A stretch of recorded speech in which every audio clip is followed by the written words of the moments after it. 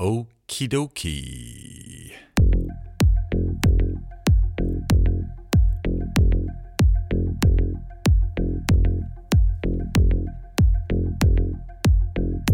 The training world is full of technical editing courses that don't teach the high-end creativity that viewers expect. Inside the Edit was created specifically to teach you every single creative skill you'll ever need to mesmerize your audience.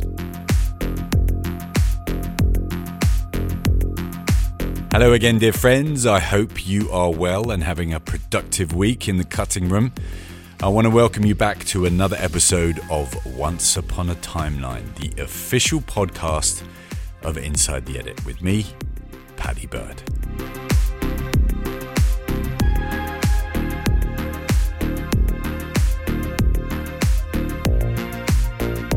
On each episode of the show, we take a creative or psychological skill needed in our art form and dive into it in great detail. We want to enhance your ability as a visual storyteller so you can craft a successful career. We turn you into a powerful, creative editor.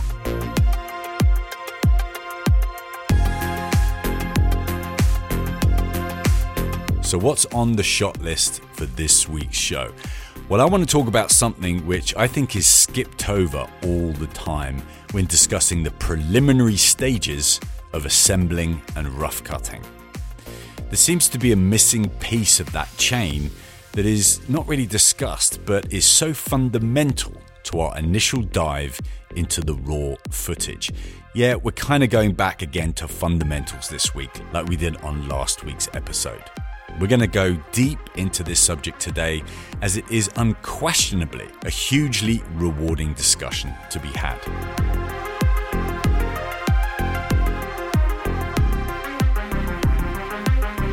Don't forget, we've also got our usual Ask Paddy Q&A segment, as well as our recommendation for what's worth watching from an editing theory perspective coming up later on the show.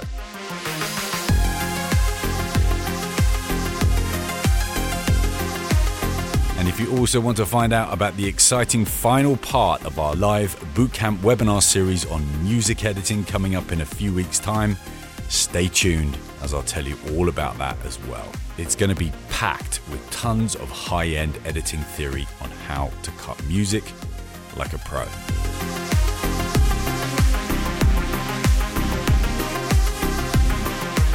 Okay, I will say no more. Let's dive into this week's creative discussion.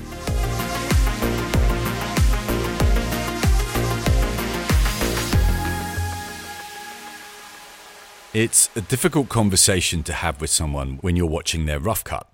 Why didn't you put this shot in or that piece of dialogue? These are the kind of shots that you should have selected, at least in the early assembly stages, in order to fulfill the meaning of the scene.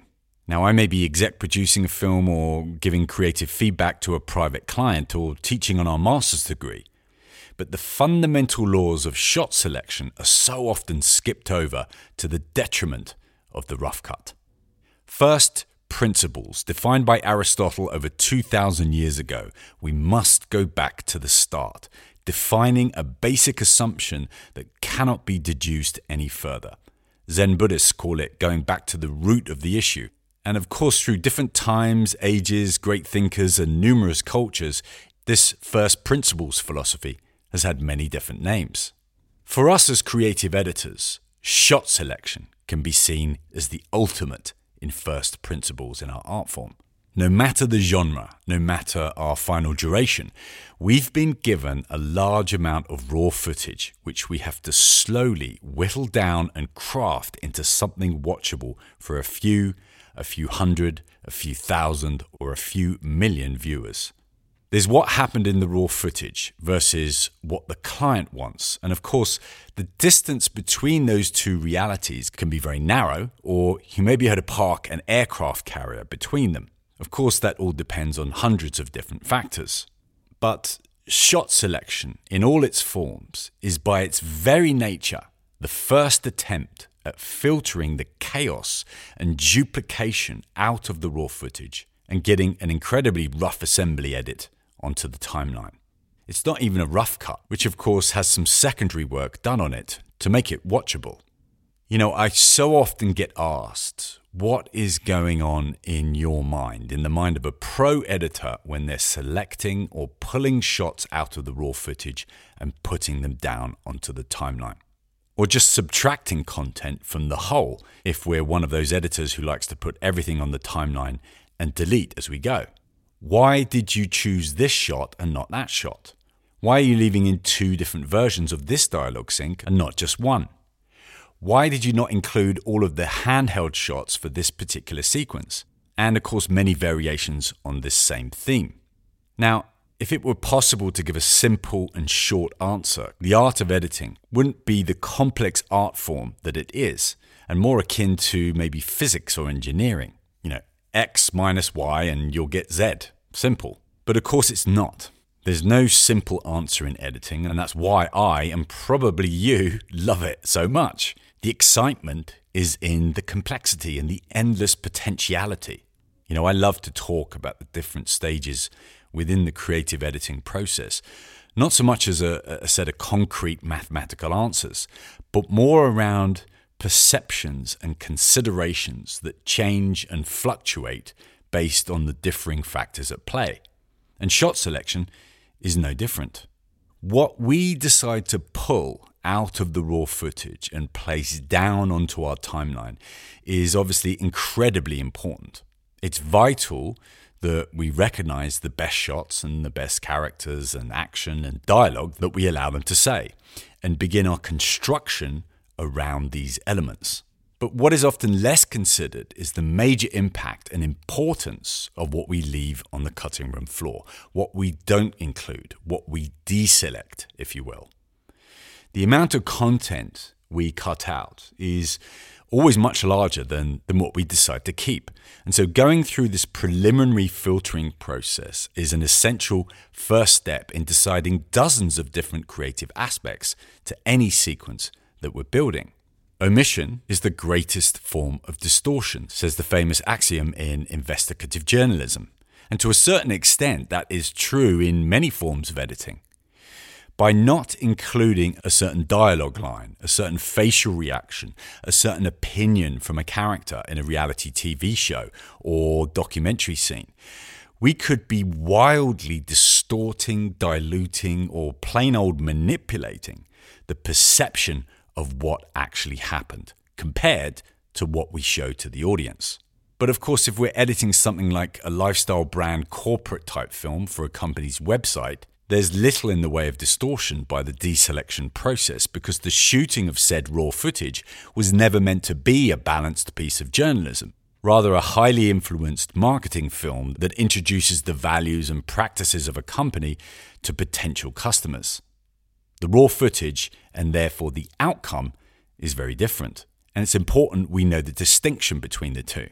Still, whatever the genre, whatever the client, whatever the duration of whatever we're cutting, keeping this thought process in our mind cannot but make us better editors. There is a huge range of content with a huge range of outcomes. And we need to define that. We need to consider heavily the impact of what we take out just as much as what we decide to keep in, and couple that with examining the genre we're currently working in.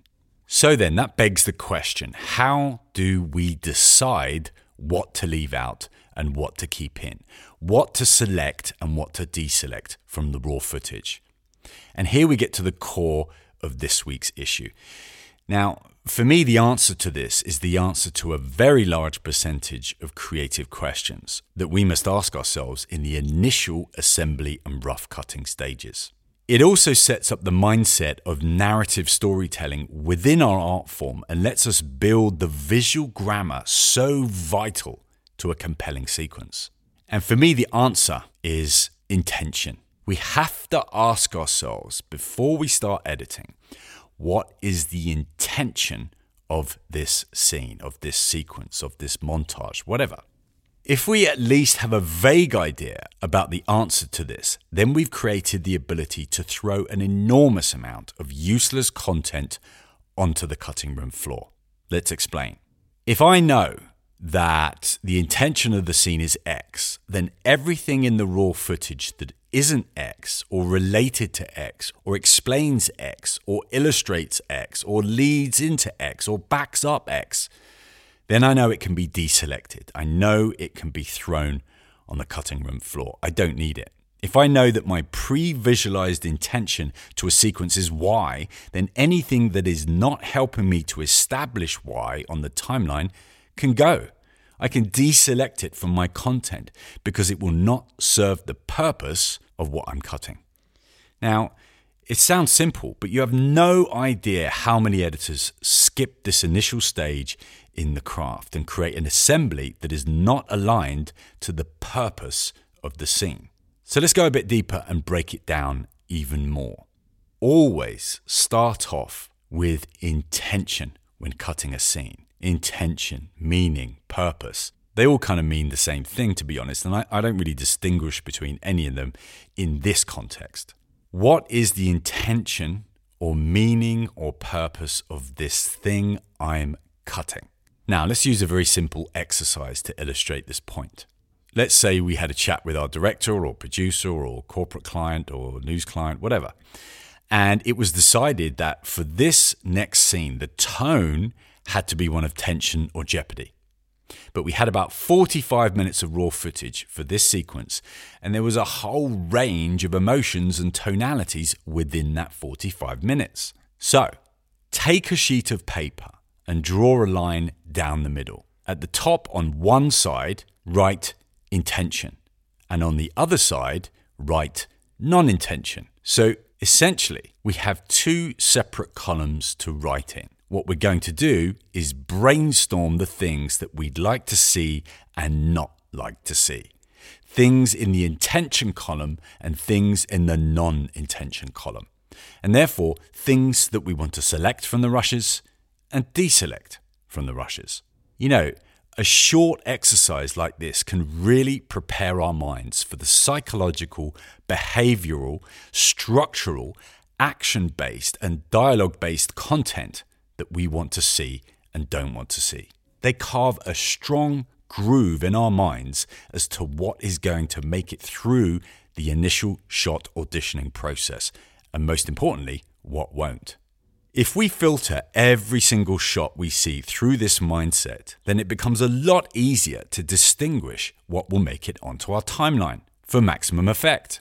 So let's brainstorm. In our initial column for our fictitious tension and jeopardy scene, what would we write?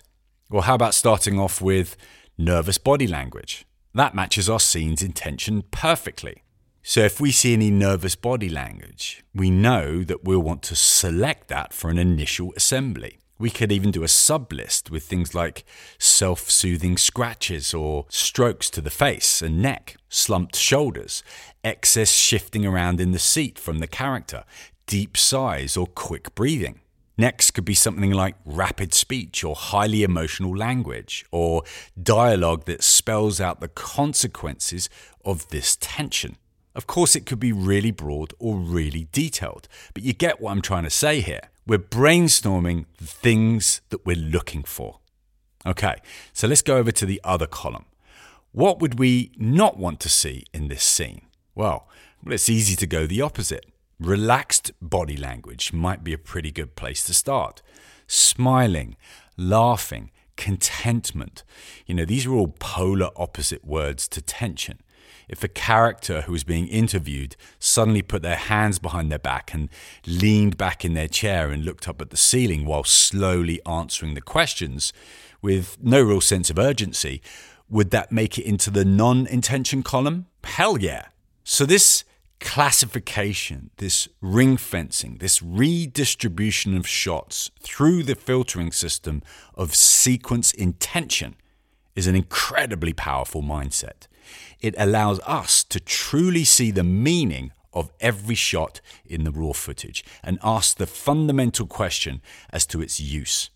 Is it going to serve the purpose of the scene or take away from it? You know, I love this little exercise and I teach it all the time on our master's degree. But of course, the great thing is that you can expand and use it for just about any type of stylizational element you want to create. Say, for example, the camera movement you allow onto the timeline. Let's take another example. If we wanted to create a sense of calm, are we going to be putting in whip pans and quick pull focuses listed on the intention side or non-intention side of our sheet of paper? Well, of course, we're going to be classifying that kind of camera movement on the non-intention side, as it wouldn't create a sense of calm. Quite the opposite. Now, let's put this in perspective. Will this create the perfect rough cut? Of course not. That's a whole new set of techniques, skills, and thought processes. But what it does do is populate our mind with a checklist of particular types of shots we want to see and want to avoid. A kind of deliberate confirmation bias, if you will, where we actively seek out and choose content that is in alignment to the intention or meaning or purpose of the sequence we're cutting, out of the mountain of uncut raw footage that's been given to us. Now, especially in the unscripted genres, which occupy the real lion's share of content out there in the editing world, the emotional and behavioural variation in raw footage can often be immense, and sifting through and finding the true essence of something is a massive percentage of our job in the first few weeks on a film. If a very specific camera move or facial grimace from a character or off-the-cuff dialogue line is in alignment with our scene's purpose, then it's essential it makes it down onto the timeline for the assembly edit. You know, sequences are often made by these tiny little moments that show off our ability to use visual flair and high-end behavioural stylization at key yet subtle moments. It's these moments on a timeline that separate us from the average editor. So, to sum up, always get back to first principles. Always get back to the root, the core, whatever you want to call it, or whatever saying you most resonate with. A major reason why so many people never make it into the craft of editing is the sheer laboriousness of this initial selection and deselection process. Most people just don't have the patience. But it's important not to fall at the first hurdle and to take this process really seriously. We need every possible eventuality available to us in the next stage of rough cutting, and to have sifted and filtered through everything with the lens of intention firmly in our minds is truly at the heart of high-end editing. Just like a director or camera operator forgetting to shoot certain shots, which makes our job a lot harder, we must not go through this next process towards rough cutting and leave out types of shots which would really add to the scene's purpose. Going back afterwards is possible, of course, but it's not something we really want to get into the habit of, as we simply don't have the time in today's fast-moving editing world. And finally, this deliberate confirmation bias in our shot selection builds our ability to truly ask ourselves and continuously demonstrate what the individual elements are that make up any one successful sequence. You know, macro editing platitudes, they sound beautiful, but they're pretty much useless when you're in the first few years of learning this art form. And don't forget, at this stage, it's just an assembly. It's not a rough cut, so don't worry. It will be a long and messy viewing experience. But as we say, the magic isn't in the first cut. It's in the second, the third, the fourth, the fifth, the sixth, the seventh, the eighth, the ninth, the 10th.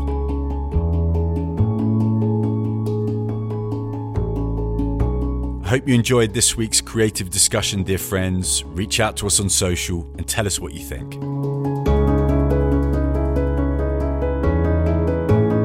Have you searched far and wide for a course on how to actually edit and found nothing? Have you tried to learn editing and just been inundated with courses that teach the software and not how to cut? Well, you're not alone. At Inside the Edit, we are the first and only company to create an online course that takes you through every single stage of the creative editing process, from baby steps all the way up to high-end professional. hundreds of examples, creative concepts, and stylization techniques, you learn the secrets of this amazing art form. The Inside the Edit course is used by many of the world's major media brands and will transform you into a powerful creative editor. Go on over to InsideTheEdit.com and try it for free. Okay, it's time for this week's What Am I Watching? Well, this week I watched again, probably for about the 200th or 300th time, one of my very favourite edited movies. A movie that was absolutely instrumental in me learning how to cut archive in a stylized way. Now, I can't remember if I've mentioned this movie on previous episodes of Once Upon a Timeline, but even if I have, it's worth a second mention. Oliver Stone's JFK. Wow. The cutting in this movie is just ridiculously good. And Joe Hutching and Pietro Scalia deserved the Oscar they walked away with at that year's Academy Awards. So, what's so good about it? Well, it tells the story of New Orleans District Attorney Jim Garrison, played by Kevin Costner, who was the only person to bring a prosecution for the assassination of President John F. Kennedy. The casting is exceptional, with Gary Oldman playing Lee Harvey Oswald, to name just one of the massive ensemble.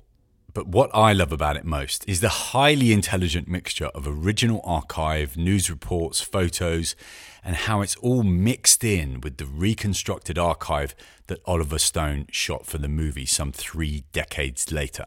It's a bit nerdy, but I actually used to play a game with myself while watching it as a teenager to see if I could guess which was the original news footage and which was new footage made to look old. The movement, the controlled messiness, the deliberate pacing manipulation in all this archive, and how the editors weaved it into the drama is just simply breathtaking. I still haven't seen a film that tries to achieve the same thing with that amount of archive and do it as well. It's also a great lesson in what you can get away with in terms of the kind of unkept and untidy newsreel effect. There's like jump cuts all over the place, highly designed visual chaos, movement of messy elements in the frame, simulated film flashes, and just the general overall tonality of controlled, chaotic rhythm. They go back and forth in different parts of the film, telling the same storyline but from a different angle or different people's perspectives, and at different speeds and pacing. And it all kind of builds up into this absolutely masterful immersion of what happened that day in Texas. The editing to JFK has such a profound effect on me as an editor. I spent years going through it and trying to dissect each sequence shot by shot and asking myself, how the hell did these guys do that? But it wasn't just me, it influenced a whole generation of editors, and quite rightly so. If you'd like to watch a near 3-hour masterclass in editing, go and watch Oliver Stone's JFK this weekend and see Joe Hutching and Pietro Scalia in action. You won't be disappointed.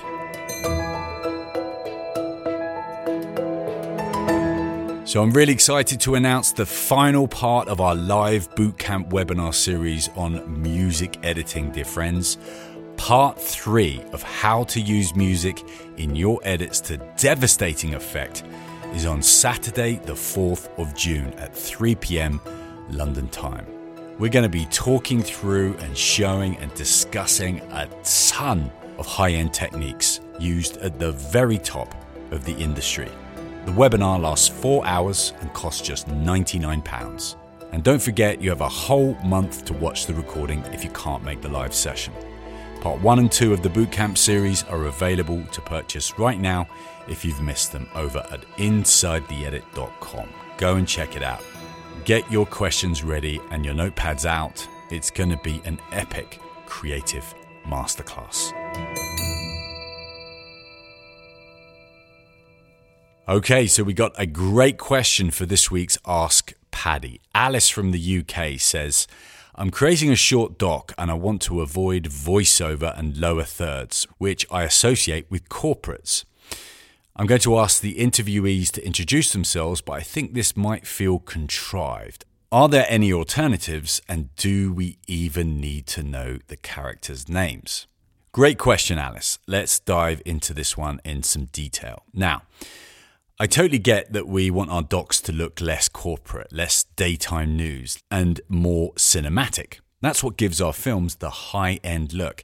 And seeing if there's any more interesting and less obvious ways to introduce characters in non-scripted is certainly something to strive for. So my key question in this circumstance would be, who is doing that really well already? Well, go and watch the cinema docs by the hugely talented Asif Kapadia. This Oscar-winning doc director made Senna, Amy, and his latest, Diego Maradona. And I love the way he just uses audio interview over archive and does away with the more conventional look and feel of traditional documentary. You don't see who's talking, it's all in audio. His style is like a kind of interview audio collage, expertly crafted around archive. It's truly original and incredibly effective. So that's a really nice way to introduce the characters without the formality of lower thirds and my name is blah blah blah that we see all over the place.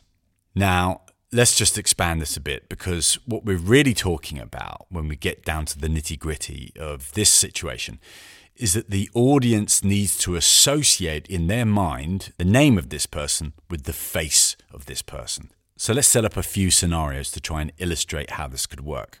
Let's say we had an archive photo of the character we want to introduce. Now we could start on an extreme close-up and slowly pull out. And then after a few seconds, introduce either the character's voice or even better, someone else's voice referencing their name. I first met Alice, blah, blah, blah, blah, or Alice has been an editor for over X years. Of course, it's bound by what else we have from other characters' interviews and what else they say about the character we're trying to introduce. The point is that we're immediately associating the close-up archive photo with a voice, either from the character or another character, and that is doing the job of gelling the image and the name in the mind of the audience, without a lower third. Of course, it doesn't have to be a still archive photo. It could be some B-roll or actuality of the character, which would do the same job. But if we were going to go down the B-roll or actuality route, just make sure no one else is in that shot and that we get a good look at them in either a close or a mid shot. You know, we can't introduce characters on super wide shots that we've never seen before because the audience want to see what that person looks like and also not be confused as to who to look at within the frame.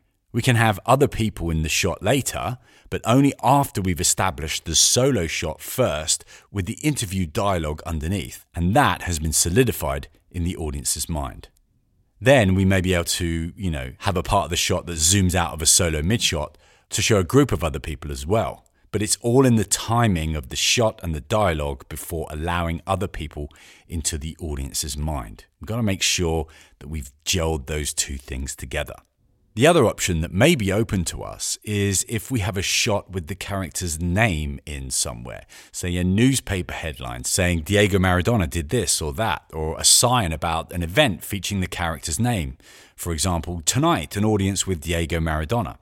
This again is achieving the same thing, a visual representation of the character's name gelling with the dialogue of this character or a related character describing them coming in underneath.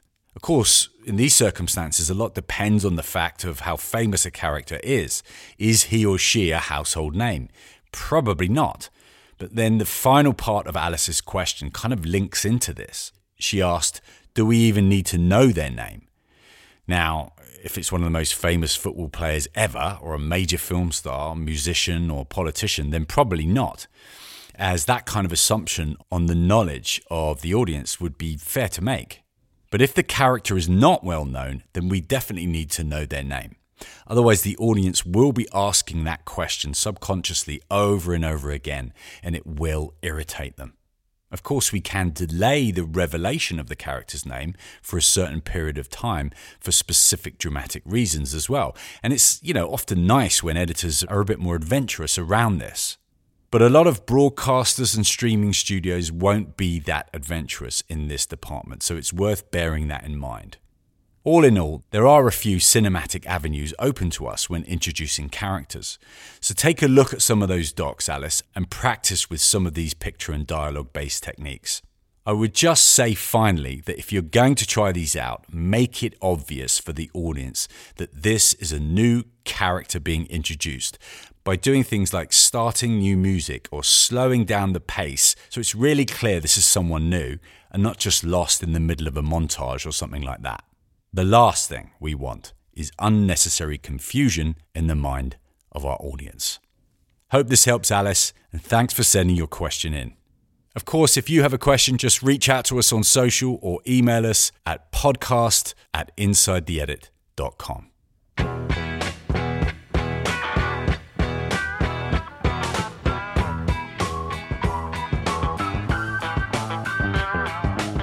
Okay, episode 10 of this third season of Once Upon a Timeline is in the can. A massive shout out to our great friends over at Universal Production Music who supply every single track for this show. Don't forget, if you're sourcing music right now for your projects, dear friends, go and check out their site. They have over 500,000 tracks in every conceivable genre, tone, tempo, and mood.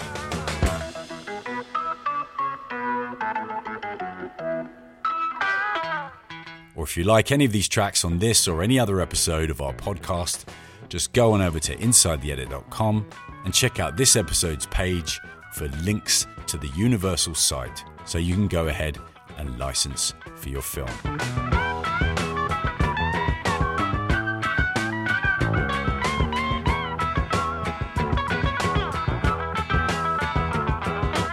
We're a really small company here at Inside the Edit, just a few passionate filmmakers trying to spread the word about this beautiful art form of ours. Helping us grow our creative community is really appreciated, so please don't forget to tag us on social and share it with your filmmaking friends.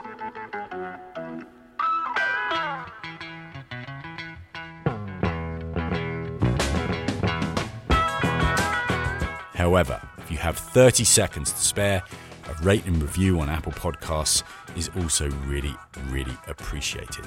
Thank you so much for being part of the Inside the Edit community. Have a great week, dear friends, and I will see you very soon on another episode of Once Upon a Timeline. Stay cool, stay safe, and above all, stay cutting.